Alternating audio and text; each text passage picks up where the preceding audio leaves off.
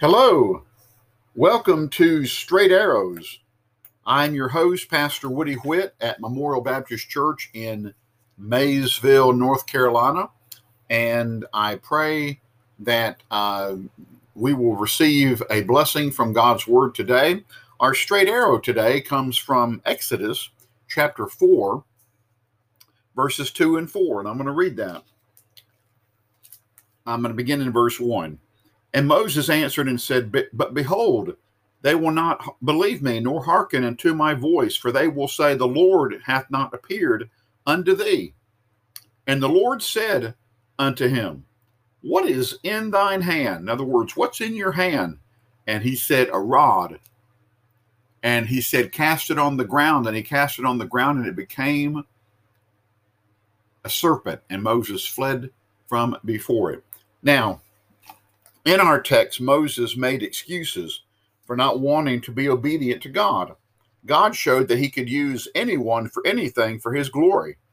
Moses had a shepherd's staff in his hand, and God used it to be a symbol of his delegated authority to Moses. And we see then, brothers and sisters, that all through the Word of God, God uses what he places into the hands of his servants.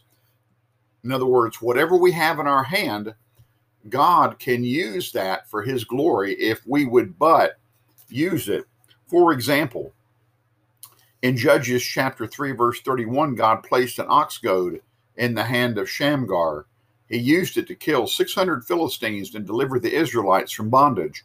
In Judges chapter 7, verses 19 to 23, God placed trumpets and lamps and pitchers in the hands of Gideon and his men. And through their obedience, the Israelites gained a great victory over the Midianites. In Judges chapter 15, verse 15, God placed a jawbone of an ass in Samson's hand, and he slew 1,000 Philistines.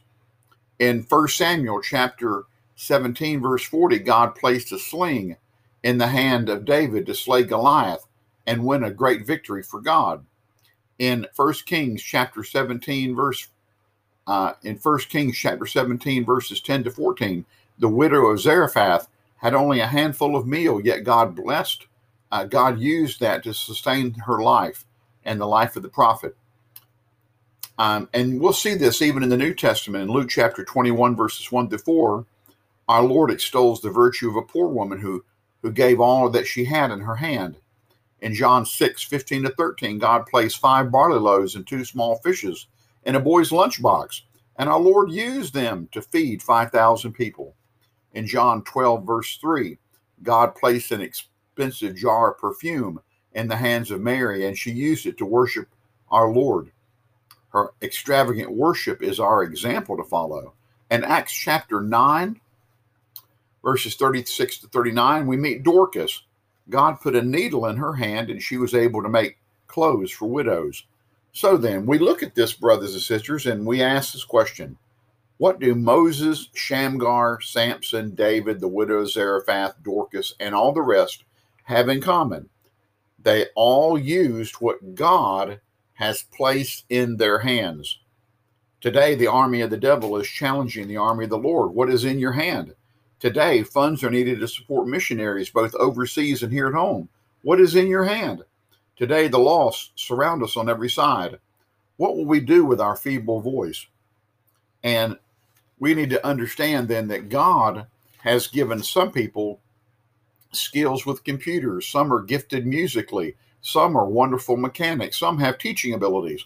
Some have real estate. Some take care of children without losing their minds. Some are mechanically inclined. Some are terrific cooks and bakers. Some are carpenters, and some are plumbers, and some are electricians.